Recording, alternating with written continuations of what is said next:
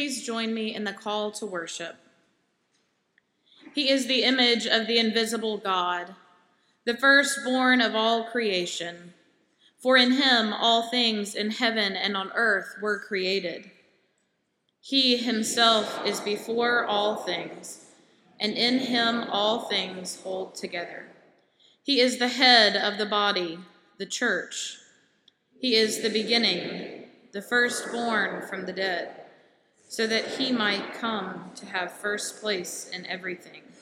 For in him all the fullness of God was pleased to dwell, and through him God was pleased to reconcile to himself all things by making peace through the blood of his cross.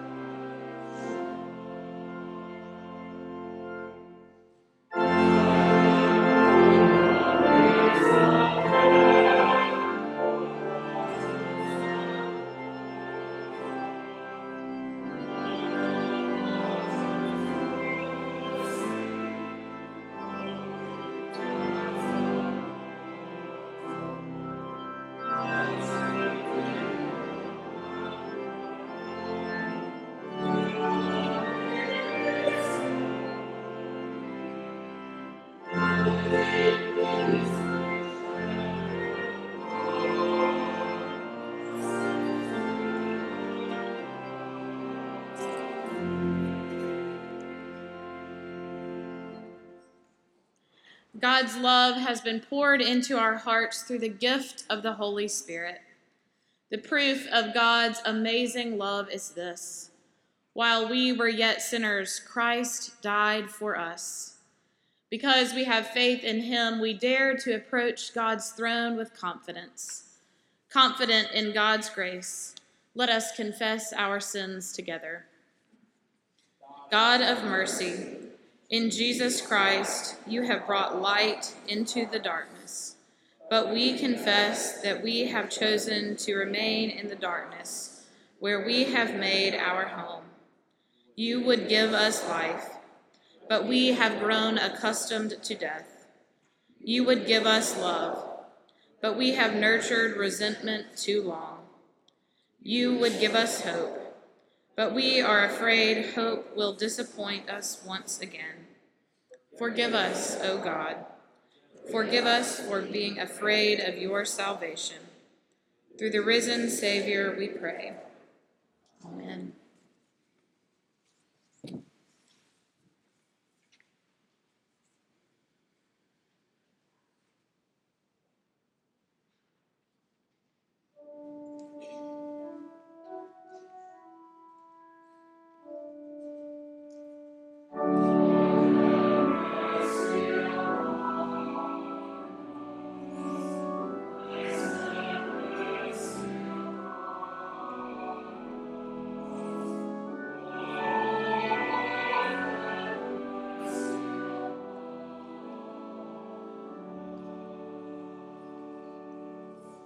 Friends, this is the good news of the gospel.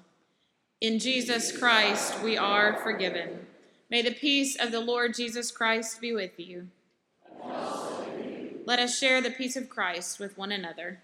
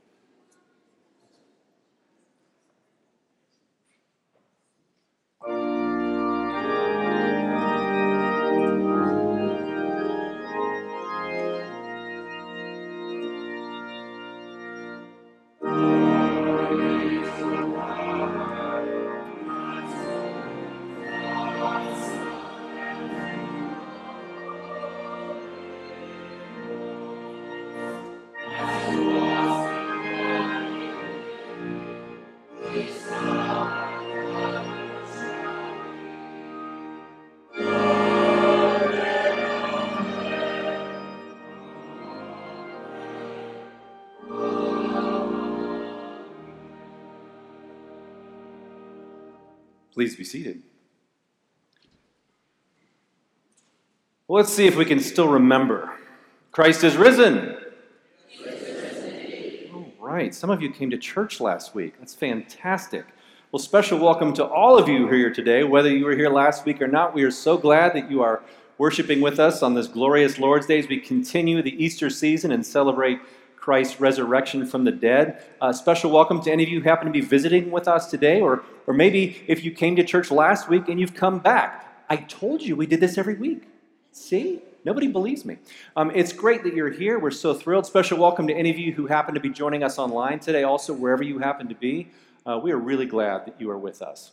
If at some point you take the pew pads that are located near the center of the aisle, fill those out and pass those down to one another so that we might know that you are worshiping with us today. And I hope at the end of the service, maybe you'll take the opportunity to greet whoever's sitting next to you and check out their name in the pew pad if you don't already know it, and then say hello and greet one another so that we might welcome each other as members of the household of God together. Just a couple of announcements for you. One, our lunch bunch is getting together again this Tuesday to go have lunch at the Ironwood Kitchen in Homewood. Anybody is welcome to come and join us. It's going to be 11:30. And all you need to do is just go on and sign up on the church's website so we know how many places to reserve. Everyone just pays their own way, so anyone is able to come. So we hope you'll join us on Tuesday for the lunch bunch. Also, there's a couple of fundraising events happening with organizations connected to the church I just wanted you to be aware of. On Thursday evening, Kirkwood by the River is going to be having a special 40th anniversary fundraiser dinner at 6 o'clock. You can go on the church website and sign up to buy a ticket to be a part of that if you would like. And also the First Light mission that we support for women and children. There's going to be a virtual gala taking place on Thursday evening at 6:30. Again, you can go sign up on the website if you'd like to take part in that fundraising event as well. Also, on Friday, May 13th, we're going to be having a special marriage seminar event here at the church. It will take place from 5:30 until 8:30. Again, you can go on the church website and sign up to be a part of this special marriage event. We hope that a lot of our couples will come and be a part of this and help us to grow a little bit more in our relationships with one another and with God. Again, you can sign up on the website or through the weekly email. A lot of this stuff comes on the weekly email. If you're getting those, you can click right from there and go straight to the sign up. It's $20 per couple, and it includes dinner. So we hope to see you on Friday, May 13th. And now, at this time, we have the very special privilege of recognizing our seniors and the senior acolytes. And so I would like to invite Cammie Ashworth and Grace Daniels up for that special moment.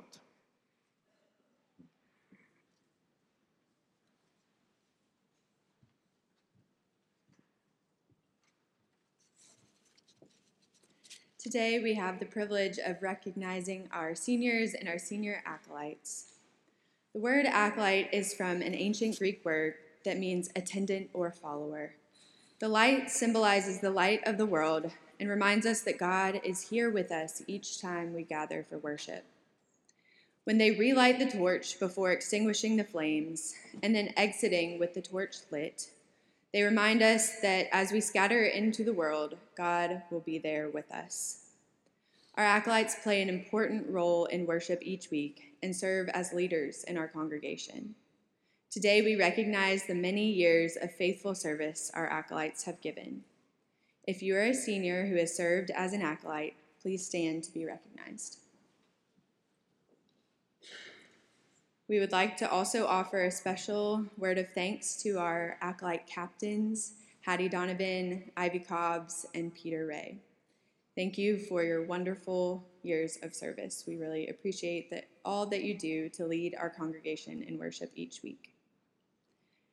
Today, our acolytes will be receiving a replica of the cross that they wear each Sunday as they acolyte as a token of our gratitude and a reminder of your years of service at IPC. Acolytes, you may be seated. And now to all of our seniors. Can you believe it? I'm sure that many of you have sat through previous senior Sundays wondering and thinking about the day that it would be your turn to be seated up here as a senior. Over the years at IPC, many of you have waved palms during the palm parade, hunted Easter eggs, and made Bible Times bread in tents at the Children's Fresh Air Farm.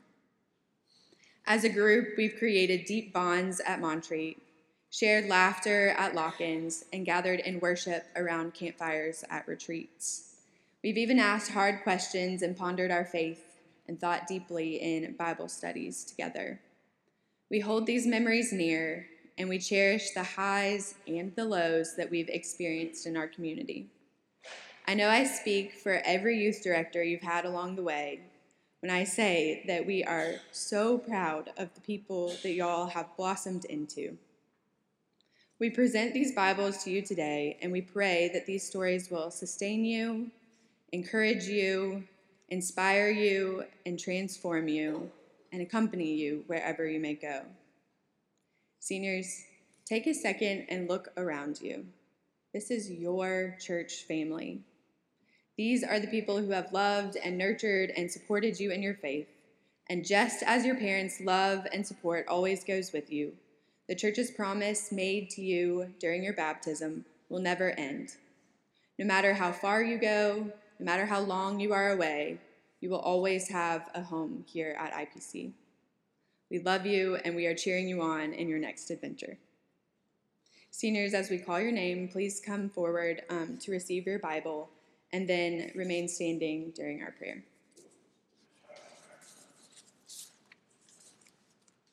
William Bibb Albright. Caroline Grace Allen. Drury Law Anderson. Adrienne Elizabeth Belser. Amelia Hayes Brown. Ivy Elizabeth Cobbs. Hattie Brooke Donovan. Eleanor McLean Elkis. Thomas Christian Fisher. Lucy Bankston Garner. Ellie Strickland Ingram, James Christian Long, Christopher Peter Ray, Mary Chandler Robinette, Logan Neely Snyder, Madeline Faye Stevens, Sola Thompson, Hardwick Parks Walthall, Lily Kate Walthall. Congratulations, seniors. We are so proud of you.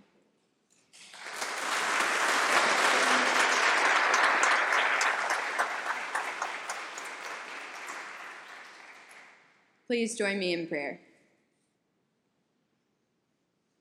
God, we come before you today in awe and wonder of these seniors. We give thanks for all the ways that they have uplifted this church with their love and light and talent throughout the years. We give thanks that you entrusted us to be their church family and to nurture them in their faith. And now, with overflowing hearts full of both memories and great anticipation, we ask that you guide, direct, and protect them as they depart to all the places that we know you have prepared before them. May they always remember who they are and whose they are. We ask this in your Son's name. Amen.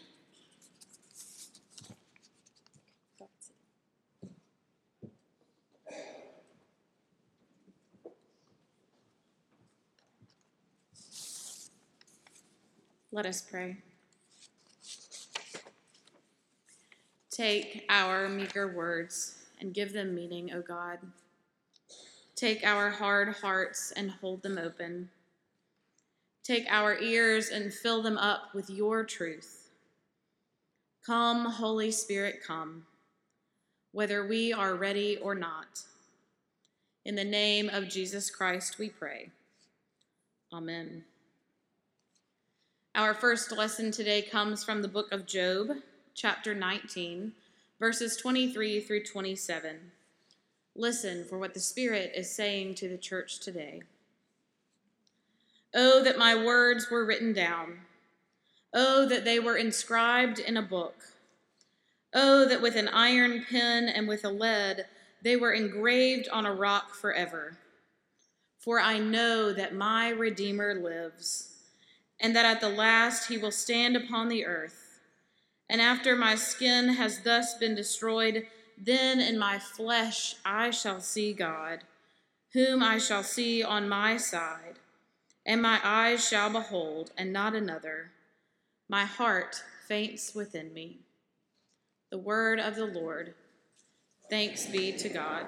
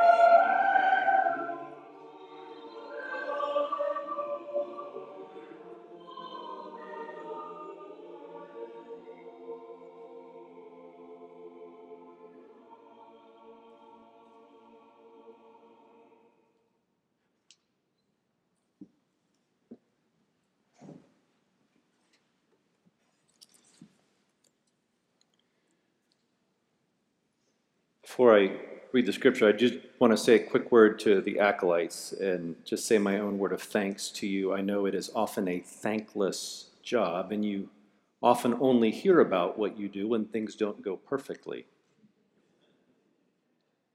But your service is greatly appreciated. Thank you for all that you've done. Our scripture today comes from the book of Revelation, chapter 21, verses 1 through 7, and chapter 22, verses 1 through 5. Hear now the word of the Lord. Then I saw a new heaven and a new earth, for the first heaven and the first earth had passed away, and the sea was no more. And I saw the holy city, the new Jerusalem, coming down out of heaven from God, prepared as a bride adorned for her husband. And I heard a loud voice from the throne saying, "See, the home of God is among mortals. He will dwell with them as their God. They will be his peoples, and God himself will be with them. He will wipe every tear from their eyes. Death will be no more. Mourning and crying and pain will be no more, for the first things have passed away." And the one who was seated on the throne said, "See, I am making all things new." Also he said, "Write this, for these words are trustworthy and true." Then he said to me, "It is done. I am the Alpha and the Omega, the beginning and the end. To the thirsty I will give water as a gift from the spring of the water of life. Those who conquer will inherit these things, and I will be their God, and they will be my children."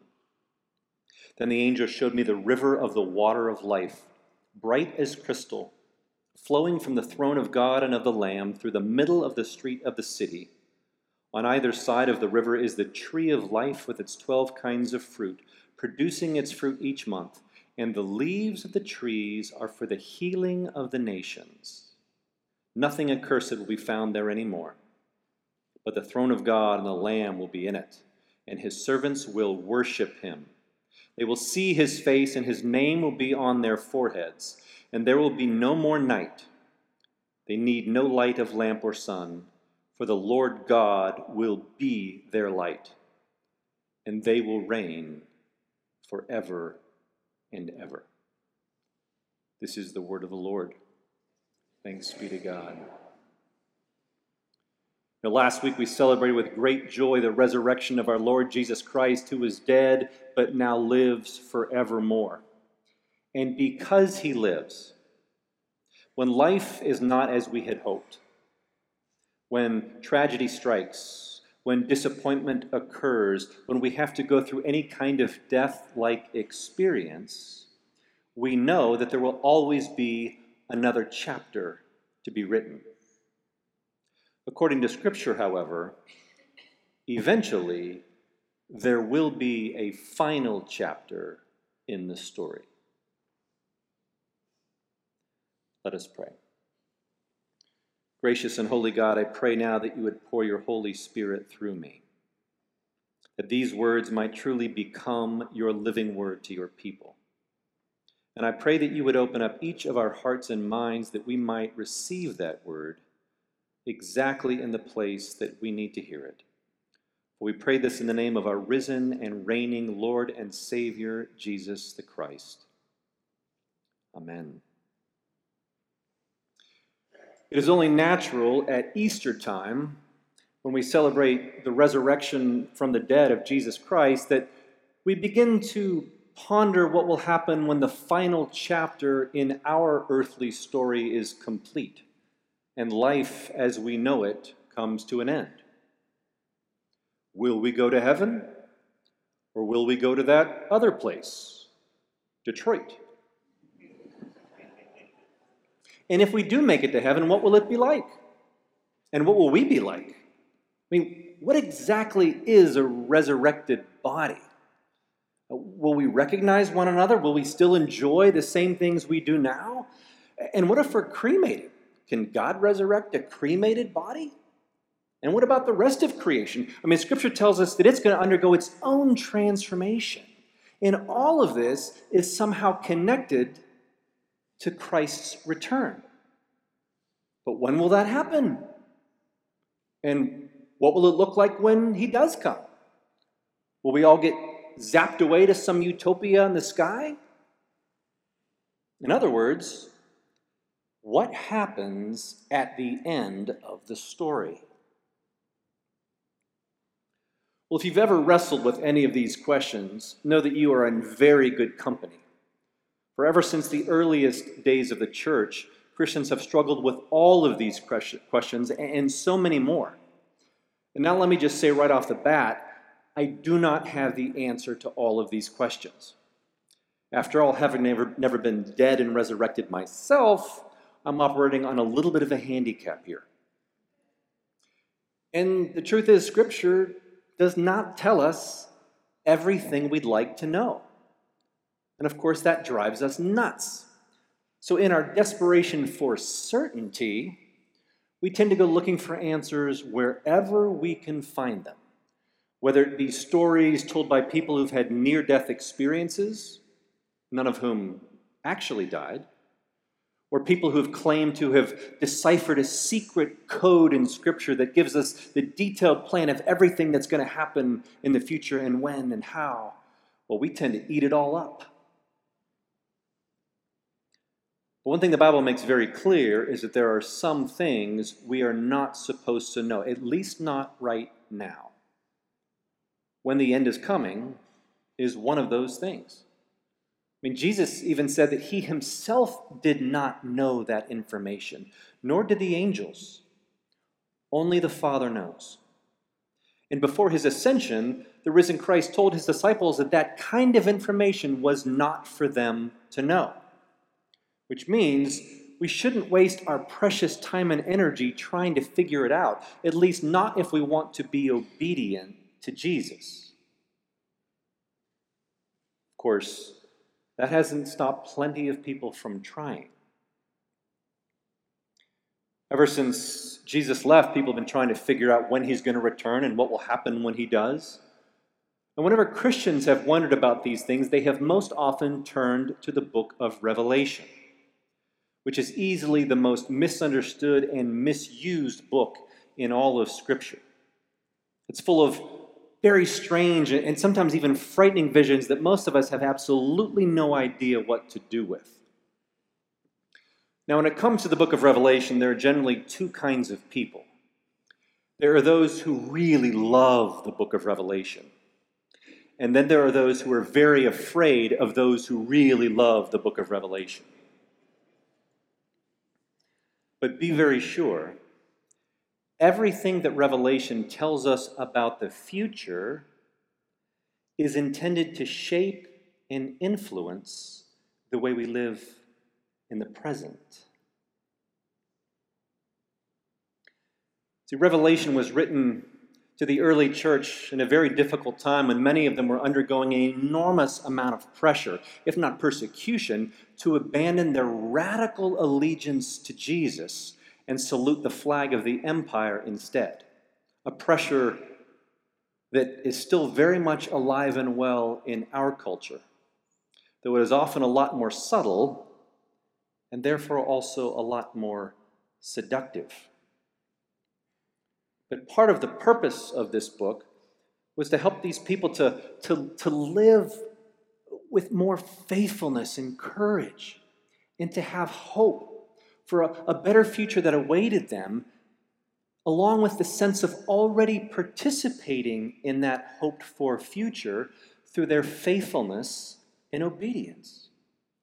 Revelation was not written to give us a detailed blueprint of literal historical events in the future. After all, if that was its goal, then it served absolutely no purpose to the very people to whom it was written, or anyone else for the last 2,000 years. And on top of that, of all the countless predictions that have been made based on Revelation, there has been a 100% failure rate. If this book was written so that we might know exactly what is coming and when, it is a colossal, epic failure. Rather, through a kaleidoscope of images and metaphors, Revelation presents an almost overwhelming motion picture of God's decisive victory over everything that stands against him and his purposes for humanity and creation. A victory that was achieved through the death and the resurrection of the Lamb of God, who was dead but now lives and reigns forevermore as Lord of heaven and earth. And even though the forces of evil and the powers of darkness still fight back against us, because of the resurrection, we know that their defeat is certain and that God's ultimate purposes for us are assured. This is what we see in the final chapters of Revelation, though it's not what a lot of people might think. Partly because of the popularity of end times writings, especially the Left Behind novels that espouse a theological system called dispensationalism that was created in the 1800s, many people believe there's going to be a rapture where the believers are zapped away to some other place while the rest of earth gets a giant spanking. But there is no rapture in Revelation. In fact, the word itself doesn't even appear in Scripture. Now, what the Bible tells us happens at the end is not us being taken up away to heaven, but heaven coming down to us. Listen again to the words of Revelation. Then I saw a new heaven and a new earth. For the first heaven and the first earth had passed away, and the sea was no more. And I saw the holy city, the new Jerusalem, coming down out of heaven from God, prepared as a bride adorned for her husband. And I heard a loud voice from the throne saying, "See, the home of God is among mortals. He will dwell with them as their God. They will be his peoples, and God himself will be with them. He will wipe every tear from their eyes. Death will be no more. Mourning and crying and pain will be no more. For the first things have passed away." This is the way our story ends, with God coming to be with us in a union of heaven and earth. Just as when God came to us the first time, and heaven and earth were joined together in the person of the incarnate Son, so when the victorious Christ returns, he's bringing heaven with him once again, this time making that union complete for all of creation. And death, our final enemy, will be no more. Suffering and pain will cease. And every tear that we have shed because of our grief and our pain and our loneliness and our disappointment and our fear will be gently wiped away by the tender hand of our Heavenly Father himself as he welcomes us into eternity. Of course, eternity is a very difficult concept for most of us to grasp. We tend to think about it as just time without end, which frankly doesn't sound all that appealing. And yet, time as we know it is a part of this creation. Who knows how we will experience time in the new creation? And when the Bible talks about eternal life, which is generally just another word for heaven, it talks more in terms of everlasting relationships than simply time without end. Where we are in perfect communion with God and all the saints. Strife and discord will cease to exist. Racism and nationalism will be no more.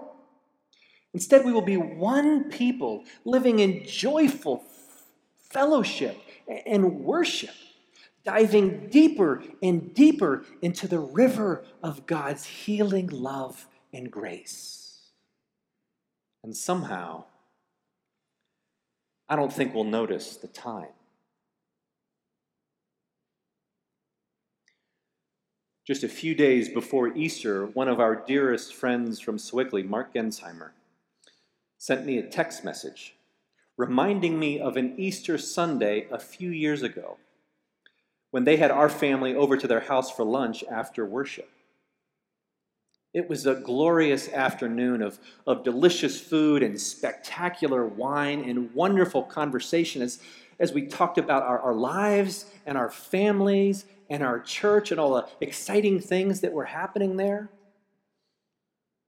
At some point, someone looked at the clock, and to all of our surprise, 6 hours had passed.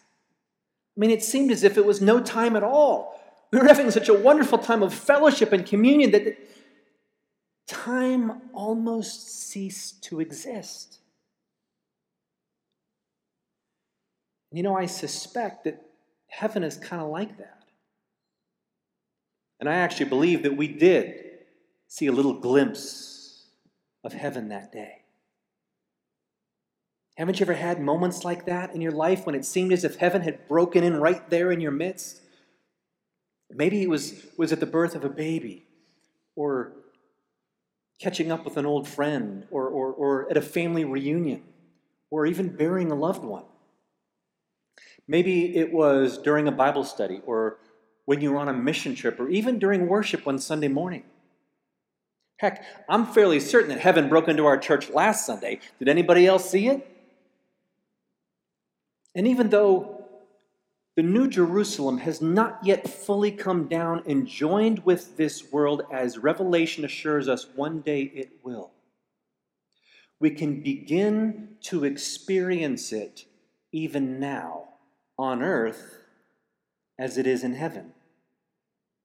Because of Christ's victory over sin and death, our promised future is already breaking into the present for those who have eyes to see. And we who know the truth about God's coming kingdom have been summoned to bear witness to it in our lives through our faithfulness and obedience to Christ. In fact, according to Revelation, we actually participate in ushering that kingdom in when we live as citizens of the New Jerusalem, which is our true homeland, and where Christ has prepared a place for us. Because we know how the story ends, we can begin to live according to its reality here and now, rather than according to the false reality of the dying world around us, which insists that this life is all there is, and whoever dies with the most toys wins.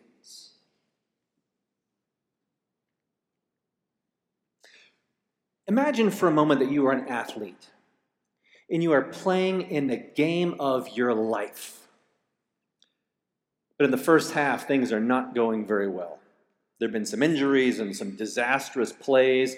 Some players were even taken out of the game, and you are losing badly.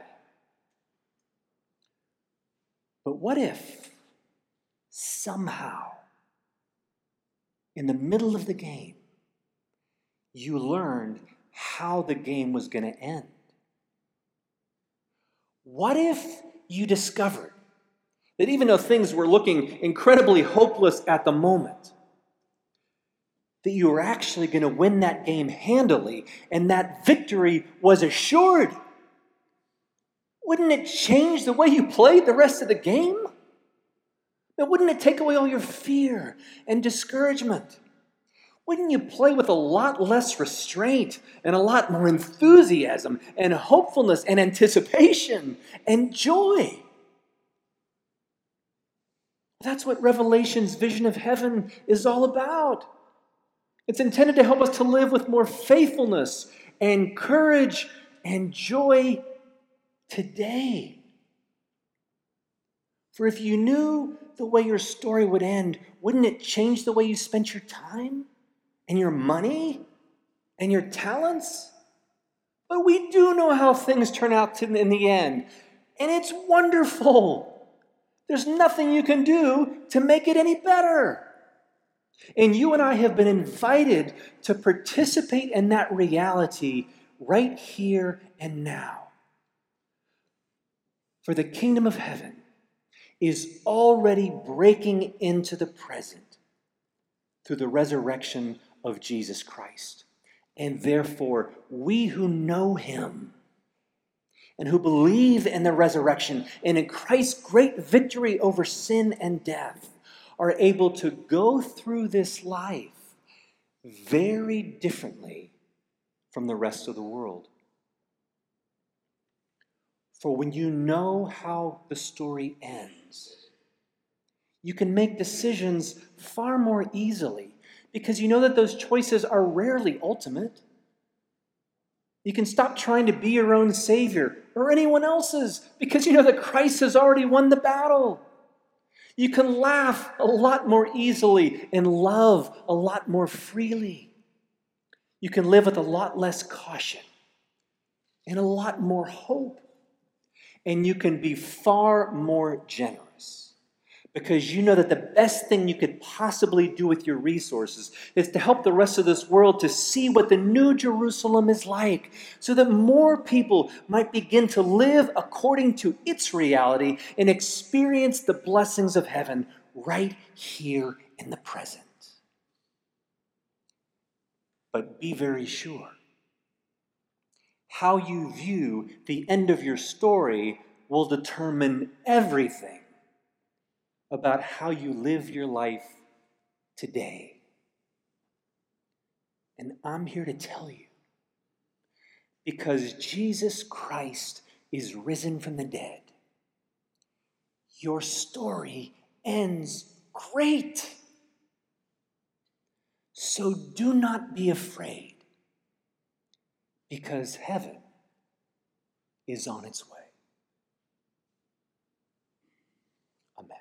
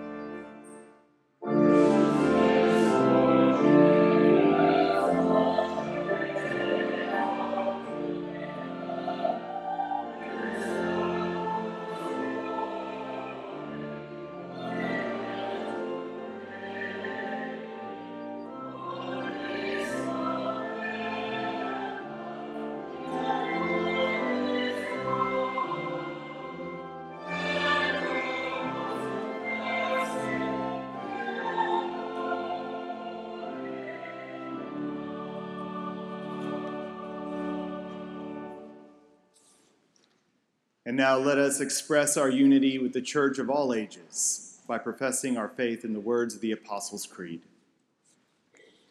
I believe in God the Father Almighty, maker of heaven and earth, and of Jesus Christ, his only Son, our Lord, who was conceived by the Holy Ghost, born of the Virgin Mary, suffered under Pontius Pilate, was crucified, dead, and buried.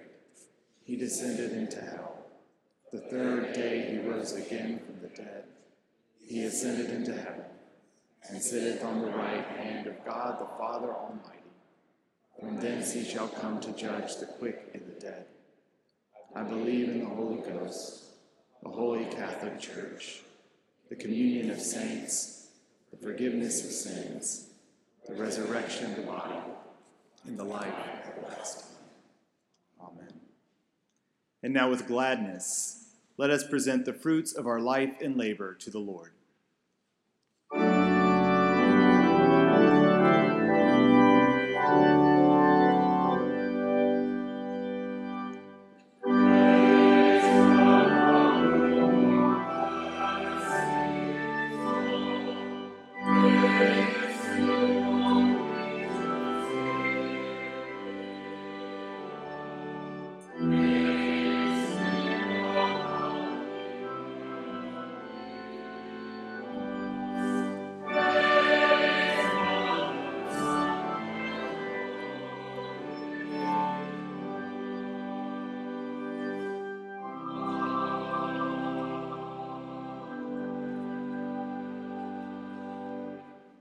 Let us pray. Giving God, as spring bursts forth its blossoms in witness to your love, you bless us from generation to generation with the new life of Easter faith. All that we have and all that we are come from you, O God. So we gladly share this offering, that others too may be blessed, for the sake of Jesus Christ, in whose name we pray. Amen.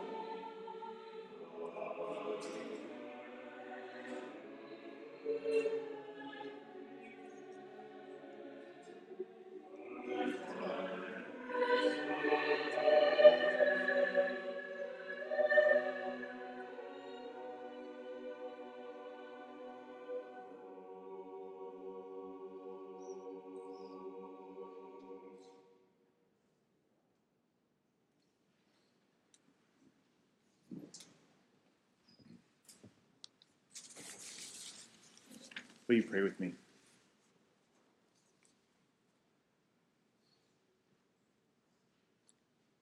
Eternal God, our Alpha and Omega, our beginning and our end, we've gathered in this time and at this place to worship you.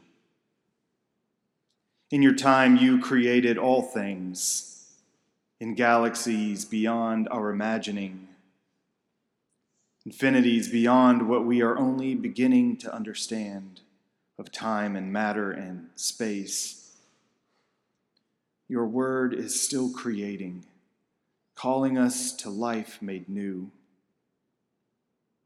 Through you, O God, there is new life happening in us and around us each day. We give you thanks this morning for those places where we have experienced that gift of new life. A child born, a baptism celebrated, a marriage blessed, a heart changed, a friendship formed, a job found, a faith renewed, an openness to another, a clearer way forward, a sense of peace when the way is not yet clear, an unexpected grace. In your mercy, you continue to call us into places of newness. You enable us to imagine, hope in, and create better worlds. You make artists of us all, awakening the dream of a world made new, revealing a vision of a future already in being. You've given us a vision of a day when present and future enfold together, becoming one path. A day when the heavens and earth will be new again. A day when the sound of weeping will give way to delight. A day when all creation will live in peace and people will long enjoy the fruits of their labors. Help us to hold to that vision when the temples about us are falling and our world is shaken. You promise us a future where your home will be among your people and that you will dwell with us. And so we pray for those who are lonely, those who are homeless either physically or spiritually. Oh God, make all things new. You promise us a future where you will wipe away every tear from our eyes. And so we pray for those who are crying, the sad, the depressed, and the anxious. Oh God, make all things new. You promise us a future where death and mourning will be no more. And so we pray for those who are experiencing the consequences of death, those whose hearts grieve the loss of a loved one, and those needing comfort and reassurance in the face of death. Oh God, make all things new. You promise us a future where crying and pain will be no more. And so we pray for those who are in pain, suffering from illness, either physical or mental, for friends and loved ones tested by unexpected illness, for those who await news amidst the uncertainty of test results, those who await healing amidst upcoming surgery. Oh God, make all things new. You promise us a future where you will give water to the thirsty without cost from the spring of the water of life. And so we pray for those who are thirsty for truth, love, and grace, the poor, the marginalized, the exploited, and the hungry. Oh God, make all things new. You promise a future where the leaves of the tree of life are for the healing of the nations.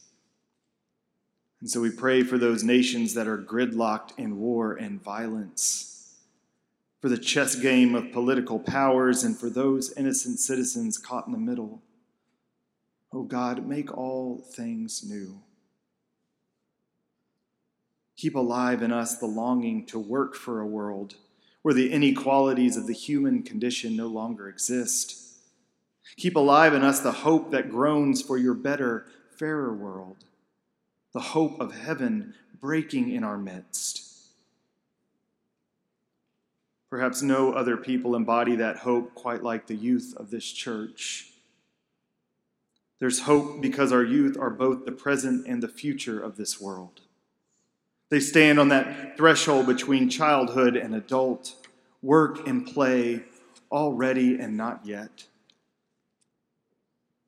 And on this day, we especially give you thanks for those acolytes who have answered your call to light the way for your people in this world of change and uncertainty. Grant them reverent hearts, steady hands, and the will to persevere in service at your table in your house. Bless and guide them by your wisdom, and help them to spread your word throughout the world. We give you thanks for those seniors in high school. As they step out into independence, may they take with them the love of those who cared for them, the guidance of those with wisdom to offer them, the eagerness and enthusiasm of youth, the lessons they've been taught and those they've experienced for themselves, and the willingness to learn that life is unpredictable, but that God can always be trusted, whatever happens. God, your word is still creating, calling us to life made new. Help us to live like it is trustworthy and true. We pray all these things in the name of our Lord Jesus Christ, the God of all beginnings and endings, the one who came to make all things new. Now joining voices in words that he taught us, saying together, Our Father, who art in heaven, hallowed be thy name. Thy kingdom come, thy will be done, on earth as it is in heaven. Give us this day our daily bread, and forgive us our debts, as we forgive our debtors. And lead us not into temptation, but deliver us from evil. For thine is the kingdom, and the power, and the glory forever. Amen.